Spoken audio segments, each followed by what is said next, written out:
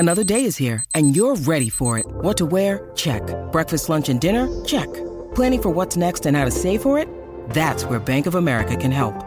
For your financial to-dos, Bank of America has experts ready to help get you closer to your goals. Get started at one of our local financial centers or 24/7 in our mobile banking app. Find a location near you at bankofamerica.com/talktous. What would you like the power to do? Mobile banking requires downloading the app and is only available for select devices. Message and data rates may apply. Bank of America N.A., member FDIC. The Drive Show with Peter Vlahos. Toolmart, your complete tool centre. Proudly WA owned and operated for over 40 years.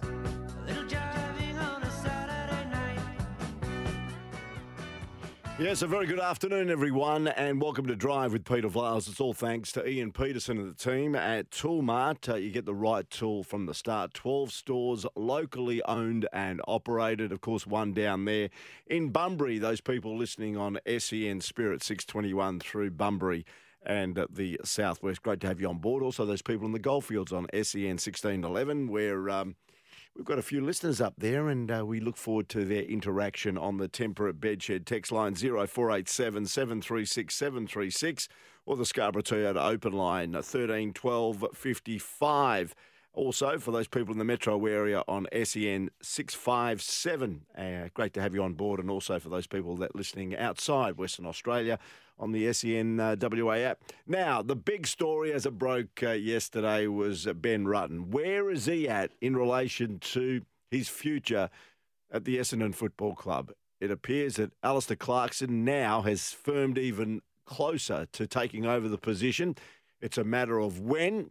I think Ben Rutten was at Tullamarine, the training headquarters of Essendon this morning, and of course he was mobbed by the media. Difficult 24 hours, but how unsettling has it been for you?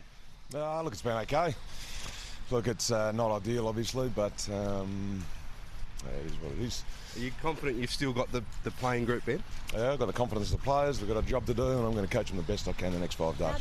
Well, there you go. I'm going to do the best I can in coaching in the next 5 days. It might be his last 5 days because, as I mentioned, making a couple of calls this afternoon, it looks like Alistair Clarkson is really firming to take over the position at the Essendon Football Club. Now, Brett Ratten also spoke today, the St Kilda coach, and he also reflected on when he was axed as the Carlton coach. I do feel for him because it's not a great spot to be in, and having lived through it myself, it's tough. When you lived through it at Carlton, yep. You say it affects your family. How does it affect you? When it finally came through, it was sort of, you know, the challenge of about being a leader at a football club is to keep leading and be strong, even know that the outside pressure is coming. That was something that I said to myself and wanted to fulfil, even though I was under the pressure.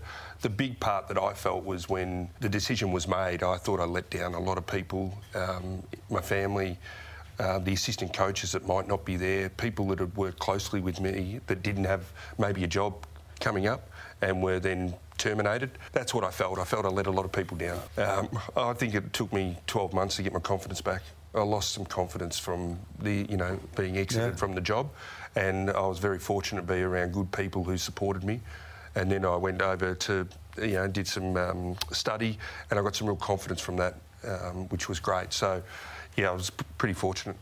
There you go. And just before we leave, the current developments regarding Ben Rutten. Of course, one of Essendon's all-time champions is Tim Watson, and he works on Melbourne radio on SEN 1116. And he said this morning regarding how Rutten should handle the current situation and all the conjecture surrounding him. It's a results-based industry that we operate in. Wins and losses, okay? And they stack up against you one way or the other.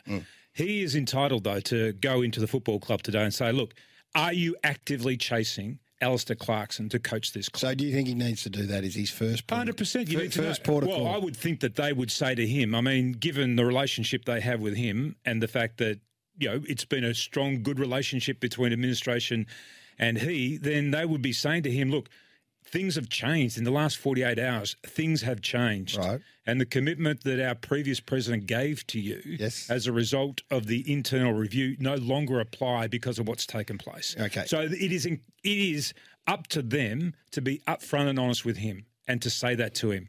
We cannot guarantee you this job. In fact, if Al Clarkson is available, if Al Clarkson was to agree to coach our football club, then you would no longer be the coach. There you go. That's Tim Watson's take this morning. But as we sit here at the moment, Ben Rutten is still in place as the Essendon Football Club coach. Now, you mentioned, and it was mentioned on Hayes and Mardo just a short time ago, this is damning on some of the AFL clubs regarding the way they conducted their COVID-19 protocols. Now, the AFL has completed an audit into the compliance of players and the football program staff at AFL clubs in the current AFL season related to testing and testing reporting under the COVID-19 protocols, which form part of the AFL rules. Now, the audit by the AFL Integrity Department intensified a series of non-compliance issues with the protocols at some clubs during the current AFL season, including not undertaking a rapid antigen test, that's a RAT test, within the period prescribed by the protocols, and or not uploading an image, which is a photograph, of a prescribed RAT test within the period prescribed by the protocols, and or uploading an image taken of a previous RAT undertaken by that or another person. So the audit found there were 5 clubs with varying levels of non-compliance. It did not find that any club had obtained a competitive advantage, though, through the failure to comply. And because they were so blasé with their testing, reportedly, the Sydney Swans today were fined $100,000, with $50,000 to be included in the 2022 or 2023 soft cap. Collingwood were fined $50,000, a half to be included in the 2022 or 23 soft cap. Richmond, $25,000, half of that, $12.5, again, included in the 2022 or 2023 soft cap. The Brisbane Lions were reprimanded and $25,000 fully suspended fine. And also St Kilda reprimanded and a $25,000 fully suspended fine. So while we were doing the right thing, all business practices around Perth and Western Australia, and we as individuals complied, when, of course, we tested positive with a RAT test, and then often we went and got a PCR, and if that was positive, we stayed in isolation for 7 days. It appears there's been some, do we term it, fudging by certain clubs, and I think it's a bad, bad look for the Sydney Swans in particular, and no doubt by the size of the fine that they have been the main instigators of not delivering properly to the AFL Integrity Department the way these tests needed to be conducted. And we know that COVID has run rampant around Australia for the last 2 and a bit years, and it's affected so many people's livelihood and so many businesses that at AFL clubs can be so blasé and so irresponsible in the way they reported that to the AFL in relation to the RATS test and everything to do with the COVID protocols. So there you go. That's a pretty interesting story, and it will develop. It'll be a big story tomorrow because it's actually just landed just a short time ago, and being 2 hours in front in the eastern states, particularly in Melbourne and Sydney, it will be, I think, a story, and I gather the clubs will have to answer in some shape or form after those club sanctions were imposed. All right, let's get back on the field. 2 good players, 2 great players today decided to retire from the game. I'll be speaking to Michelangelo Rucci from Adelaide, of course, part of the Run Home team on SEN South Australia, former leading journalist with the Adelaide Advertiser, the man that broke the story about, by the way, the pre-season Adelaide Crows camp. But today I'll speak to him about Robbie Gray, who will finish his career as one of the most decorated players in Port Adelaide history. It's probably something that's been on my mind for a fair while, to be honest. You get to this sort of age and probably the issues I've had physically with my body. I knew it was the right time, and as hard as it is to make the call and admit to yourself, I suppose, it is a time. I'm really comfortable with it, as I just said to the group then, so know it's the right time, and looking forward to whatever's next. How'd you weigh up whether you could go for another pre-season, try for another year, or whether this was the best way to end it?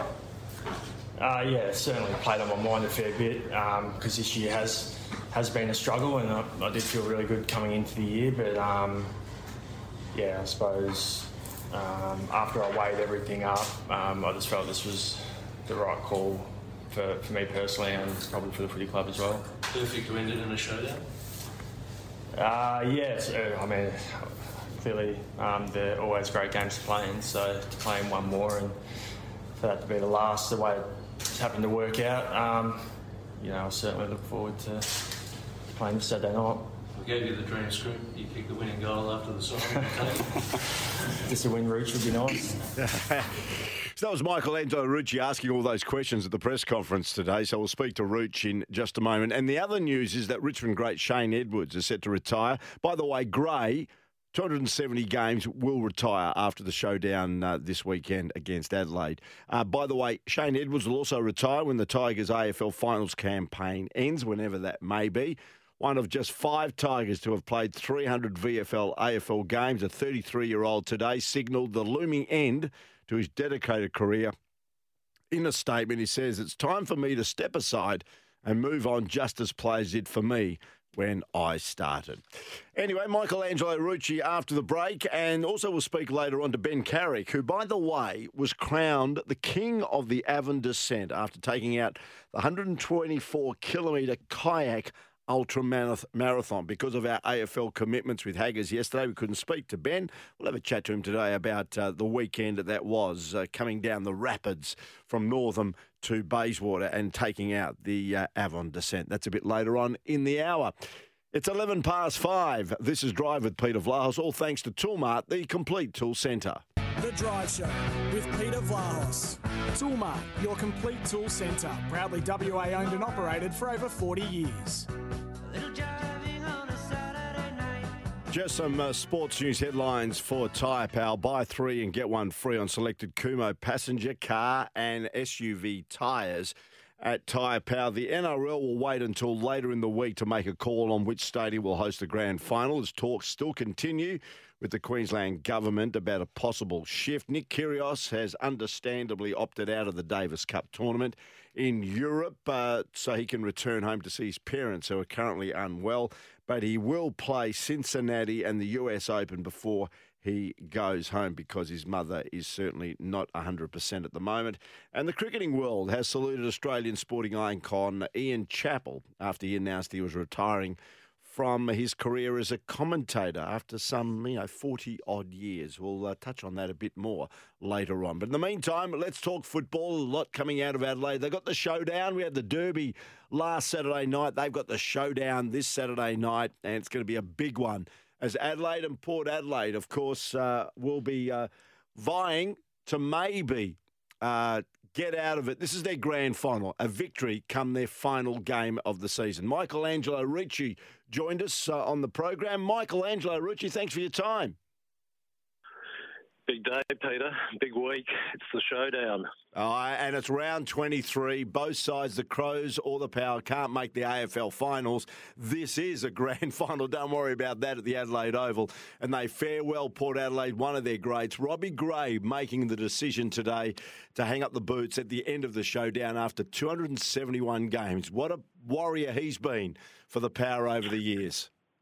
Absolutely, Peter. It's been on the cards for some time because it's been a tough year for Robbie Gray. But even with that official announcement this morning, you just kept, doing the Shoeless Joe moment. Just say it ain't so. Say you're going to go for another year. Give us some more, because we just love watching Robbie Gray. Whether you are a Port Adelaide supporter, whether you're a football fan in total, I defy anyone to say that they've never watched Robbie Gray and wanted to applaud him. And you talk to opposition players. We spoke to Rory Laird, who's the Crows champion midfielder, who said in the most admiring way that he can't wait to see the back of him. So that was, a mark of respect, a mark of admiration to say, this guy is so good on the football field that, we can't put a candle next to him. So what a relief it is not to face him anymore as an opponent, but what sadness it is no longer to see him on the football field entertaining us as fans.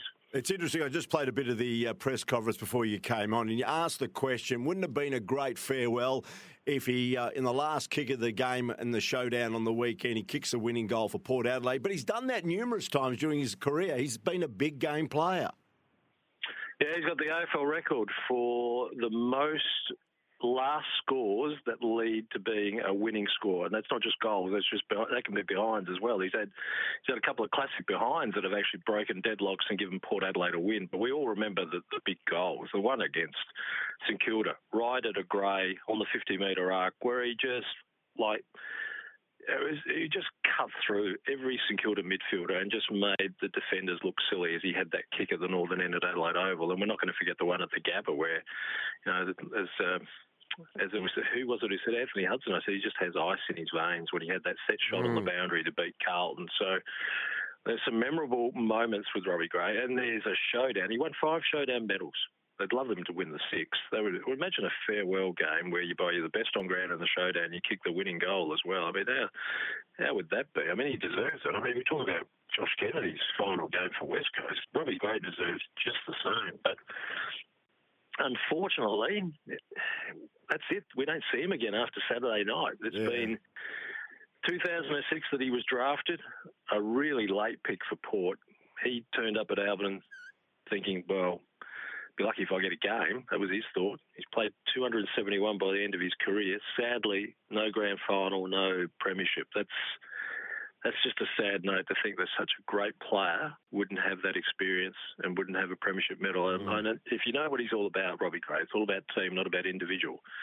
I reckon he'd melt down every trophy he has just to have a premiership medal. But it doesn't work out that way always, does it? No, it doesn't. Of course, 3-time John Cale medal, fairest and best at Port, and of course a 4-time All-Australian, as you mentioned, 5 showdown medals. The best we have here is, of course, a man that works here at SENWA, Paul Hazelby, with 4 Glendenning Allen medals. Saying that, when you look at the showdown this week, Robbie Gray hopefully will have a great farewell. We've had a couple in a couple of weeks here. Josh Kennedy, of course, with the Eagles, and everyone says, where's he in the pecking order of all-time great West Coast Eagles players? Then we had David Mundy, the big farewell, even though he'll probably return in a couple of weeks' time for either a qualifying or an elimination final. Where does he go in the pecking order? Some saying he's ahead of Fife. Others are saying maybe behind Fife and Pavlich. Where does Robbie Gray sit at Port Adelaide, do you think? Well, you've got to remember Port Adelaide has a storied history since 1870, so always the greatest player will be Russell Ebert, the late Russell Ebert, a legend in the Australian Football Hall of Fame. But when we just talk purely AFL players, they've had a parade of champions since 1997. I mean, you think of Warren Tredrea and how great he was as a key forward playing the toughest position on the ground. He was extraordinary. And Matthew Primus, a ruckman who had the AFL change the rules to dent his influence on the game. But if you're talking about pure class and entertainment value, and knowing that he's a big occasion player, it's hard to look past Robbie Gray. Ken Inkley rates Robbie Gray as Port Adelaide's best in the AFL era. It's a great debate because, bear in mind, they had both Burgoyne boys there. They had both Cornses. Josh Franco, who was a runner-up in a Brownlow medal. I mean, they've had some great players, but Robbie Gray is going to be always in that top 10 list. It's just a question of how you rank them from 1 to 10. Interesting. Looking at the showdown, Port will be trying to close it out by winning both. But saying that, Adelaide have shown some significant improvement in the last couple of weeks. This could be a pretty close game of footy at Adelaide Oval. Well, we know how Adelaide play. They're very tough at the contest and they want to make it a close game because they just love making competitive footy. That's their DNA. That's what Matthew Nicks has brought to them. Now, saw what Port did against Essendon. Now we're beginning to wonder, well, what was that all about? But they built their confidence. You saw what they like when they get their attacking game going and then they don't have the turnovers. And what you can't dismiss is regardless of what form line is, we always say that about showdown, but imagine the responsibility on those Port Adelaide players when they go out onto Adelaide Oval, 7 p.m. Saturday, knowing they've got to honour one of the greatest players they've ever had alongside them. There's a non-negotiable factor for every Port Adelaide player, and you think they'd be sitting there at Adelaide going, great, thanks for this. And the prison bar Guernsey is dead and buried again for another year. Club chairman David Koch, is he fighting a losing battle against Collingwood because it was an issue again just a couple of weeks ago? Oh, Peter, if he hadn't gone on radio, David Koch, 2 weeks ago and inflamed that issue, I'm more than sure Port Adelaide would have been wearing the bars in this showdown. Really? I was very confident. I thought the progress that was being made at Collingwood with Jeff Brown understanding exactly what the jumper represents. I mean, you've got to remember, Jeff Brown was part of the AFL Legal Council. Yeah. When Port Adelaide wanted to break away from the SANFL and join the VFL in 1990. He understands everything about the history of this city, of Port Adelaide and the rest, and what it is Port Adelaide v the Crows. The presentations made to Jeff Brown to have him understand why that jumper is so appropriate in the showdowns is there. He can't make a ruling on his own. He needs to get a full board, acceptance of it. And 2 weeks ago, it looked very, very promising. So now we will go through a situation that over the summer we'll have that all debated out again. David Koch will have to, sort of eat a bit of humble pie on what his remarks on radio 2 weeks ago, and they'll progress. But then the next fight becomes.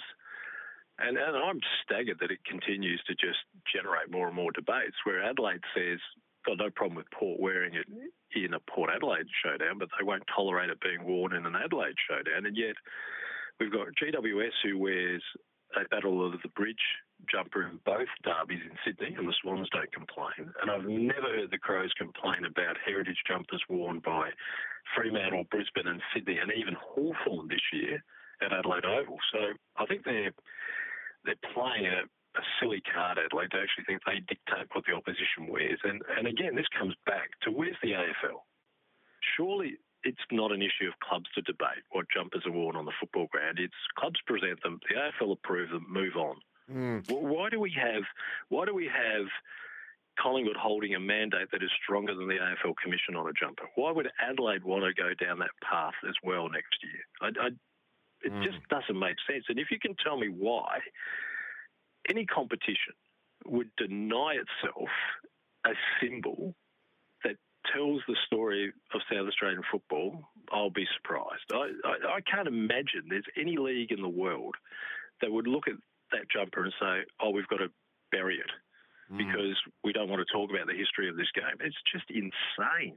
It is insane. It's real petty politics, isn't it? So it's incredible that it keeps surfacing every year and there hasn't been a conclusion to it one way or the other.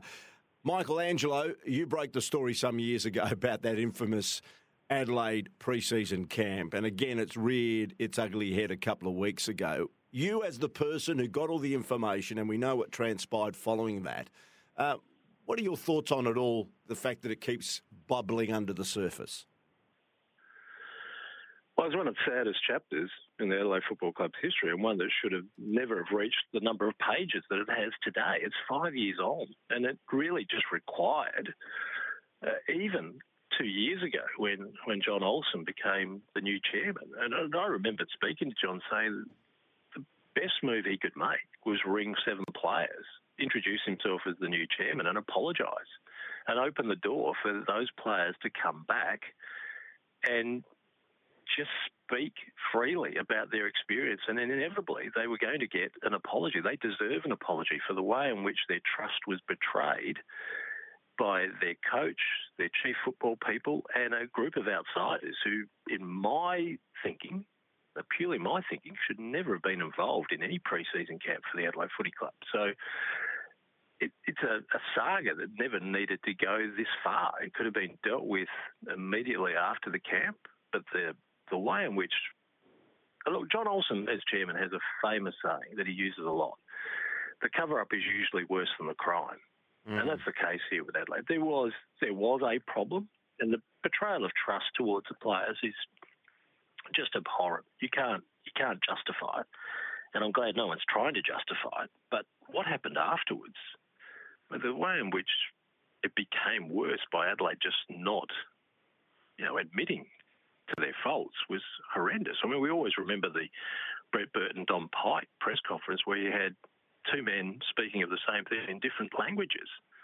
It's clear that Don Pike wanted to, put it all on the table, and Brett Burton didn't. Now, That's 2018, and it still haunts them to this day.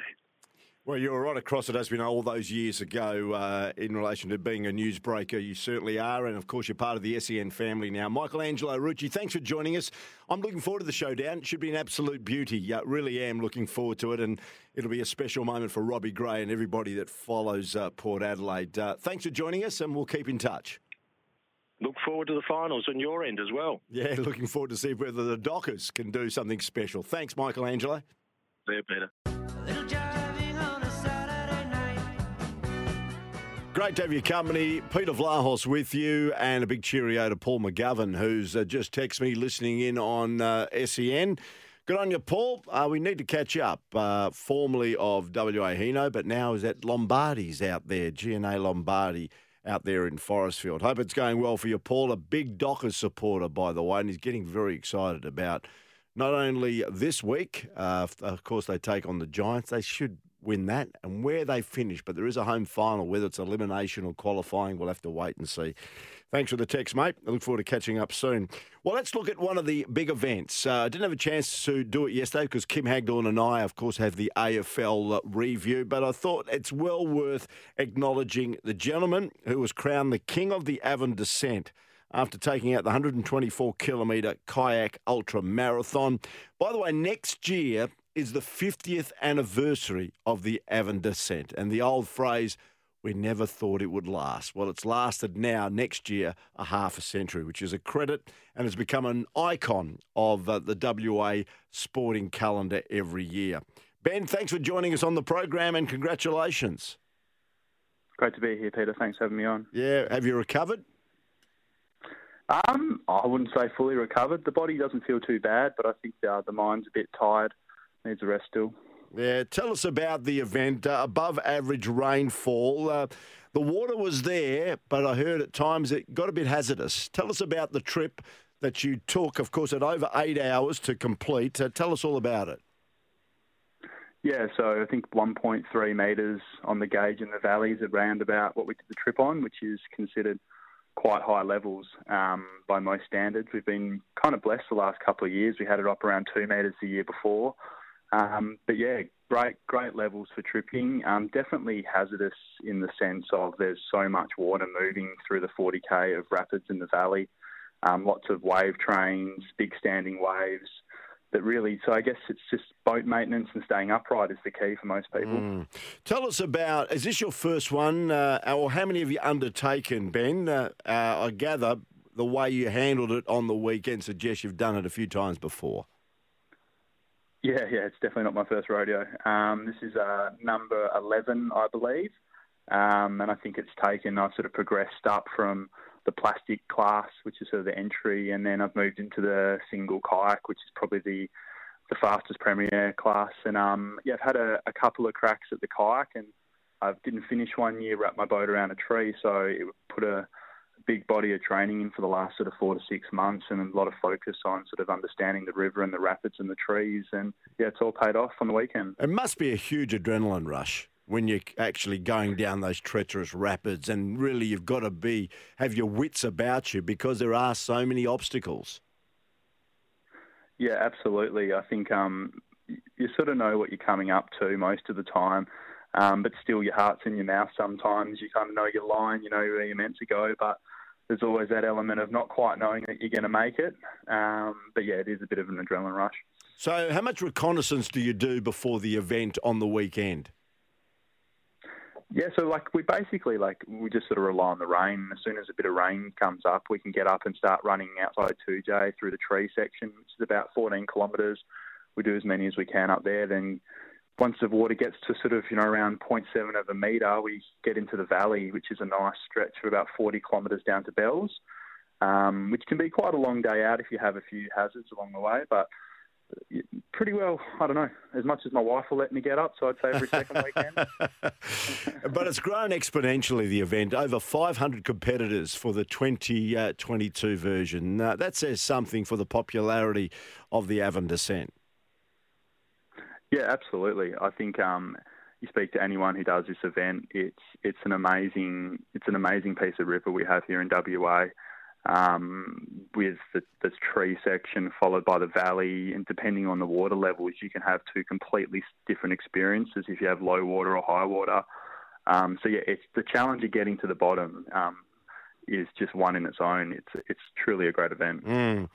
And the reason why you keep coming back, as you mentioned, this was the 11th attempt at the Avon Descent. What keeps drawing you back?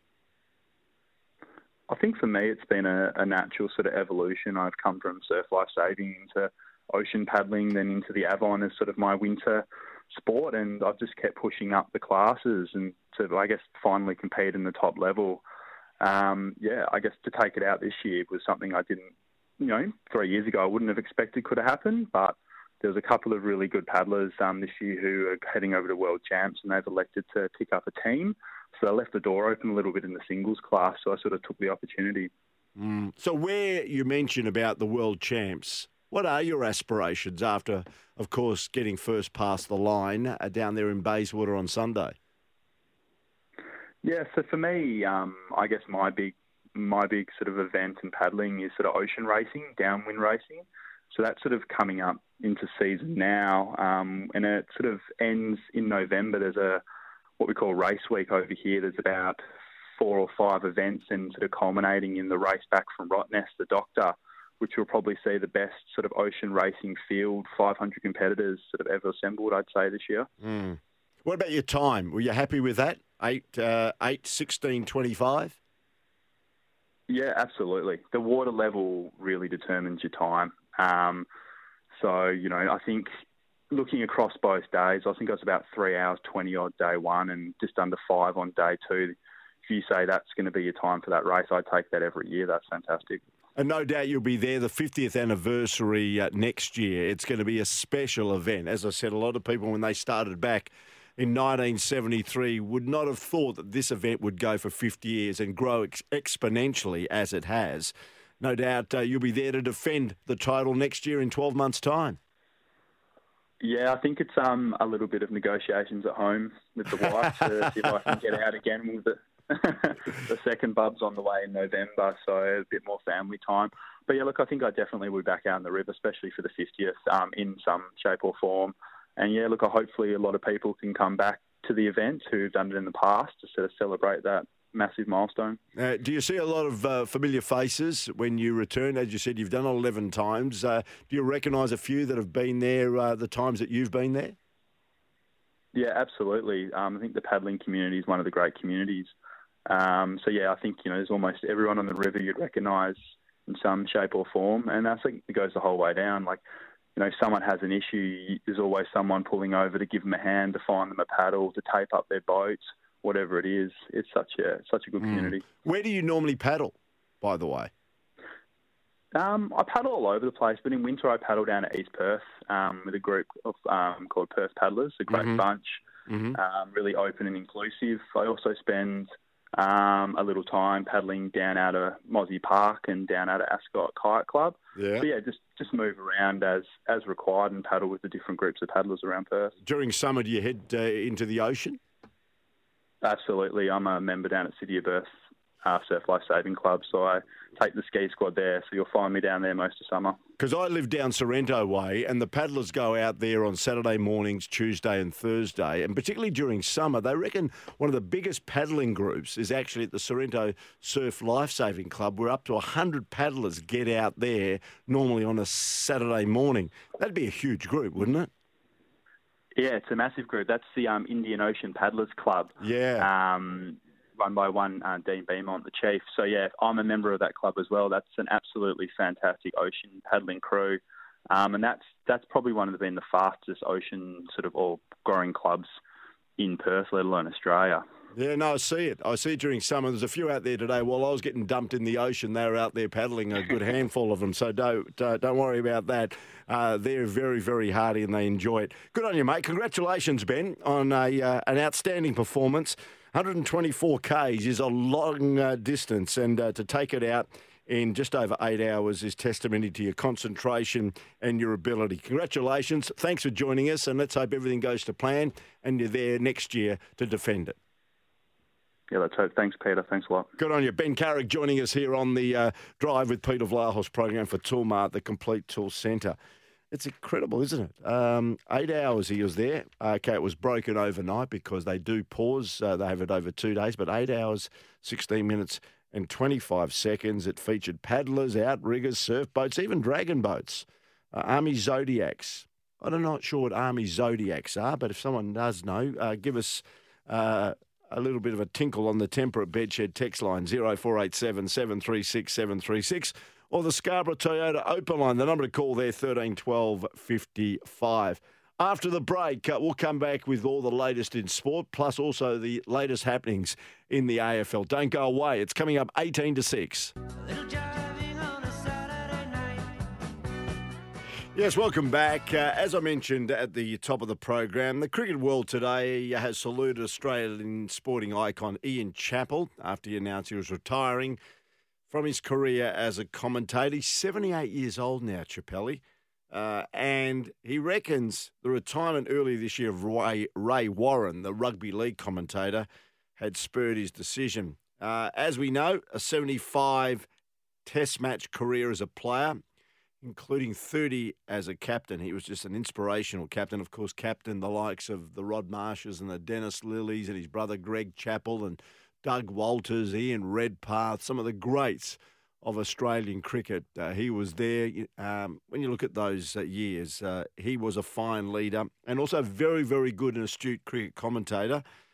After he retired from Test cricket, he quickly moved into the media landscape, and he was the last member still in the chair from Channel 9's famous commentary team. Of course, that included the late Richie Benaud, the late Tony Greig, and of course, Bill Lawry retired just a few years ago from the television commentary. So, Chappelli, those were the great days when you looked at that commentary team that Channel 9 assembled, put together by Kerry Packer on the back end of World Series cricket, and when the Cricket Australia came together with World Series cricket and they unified after, of course, the rebel situation where Packer bought all the best players and they ran World Series cricket. Then they unified. And, of course, he held the rights to the cricket on the Nine Network and brought together Richie Benaud, Bill Lawry, Tony Greig and Chappell. It was just great to watch. And they were the best generation of cricket commentators for mine. Personalities, characters, and, gee, they were good cricketers in their own right. So happy retirement, Chappelli. You've brought a lot of people a lot of pleasure in the way you've analysed the great game, our national game. And as a 78-year-old, I think it's time to retire. As I mentioned, spurred on a bit by the retirement earlier this year of Ray Warren. Okay, let's move on. As I said, to AFL, there's been another issue that developed from that blockbuster game between the Sydney Swans and Collingwood, was the booing of Jack Ginnivan. Now, today, John Longmire spoke, and this is what he had to say. It's not so much just a message for our fans. I think just across the competition, it's important that that we respect all players, and I personally have never gone to the footy and thought about booing. It's just not something that's crossed my radar. Hopefully you can go to the game and enjoy it for what it is, a great contest. And I think that's what we should be mindful, not just our fans, but fans right across the competition. I just think it's mindful to be, the respecting all players that go out there and put their best foot forward every week. It's not an easy thing to do. Put yourself out there and play every week on the biggest stage, and just be mindful of that right across the competition. Jack Ginnivan won't be the first and he won't be the last player to be booed. It's been happening at sporting contests and Australian rules football matches for a long, long time. I suppose in some way he laid his bed early in his career. He was a bit of a smart aleck, and no doubt he got up the goat of a lot of AFL supporters. But in the end now, has it gone too far? I'm not sure. But Nathan Jones is just recently out of the game, the Melbourne champion, and he says that the AFL now should take some action. I think they should say something. Yeah, I wouldn't be. I'd be supportive of, a memo of some sort. I just don't think it's in the spirit of the game. I have no issue with booing him when he plays, and if you don't like that he, draws free kicks and that kind of thing. But yeah, I wasn't a fan that they're booing him. Yeah, he sits on the bench, obviously injured with a hamstring, and probably may not play again this season, which is frustrating for a young bloke, and that's probably one of the most disappointing spots to be in as a player when your body lets you down. So I just don't think it's really called for, and as I mentioned, I don't think it's really in the spirit of the game. Yeah, it's not in the spirit of the game these days, but I can't see how you're going to stamp it out. In the end, fans say we pay our money, and sometimes inflated money, to come to the footy. We can say what we like as long as it doesn't insult anybody. And that is, of course, insult when it comes to race and religion and those sort of things that, of course, are taboo at any sporting contest. Lisa's got on the Temperate Bedshed text line at 0487 736 736. Good on you, Lisa. Sad to hear all these players retiring. Robbie Gray was an exciting player. To me, he's in the top 5. His game-breaking moments in games that were on the line was sensational. There's no question. I mentioned that with Michelangelo Rucci. He's certainly a big game player and scored some important goals right at the death to get his side over the line. And not just goals, but even behinds. Even his comeback after he was diagnosed with testicular cancer in 2017, that nothing was going to stop him from getting back and playing the game he loved. So well done to Robbie Gray, and of course well done to Shane Edwards as well, who today announced his retirement. And the showdown is going to be a great game. They'll pack it at the Adelaide Oval because the last time the Power fans or the Crows fans will be able to see their teams for 2022, it's like a grand final. Bragging rights to take over summer. Port Adelaide, by the way, won the first one, and they'll be looking to make it 2-0 when it comes to the showdown this season.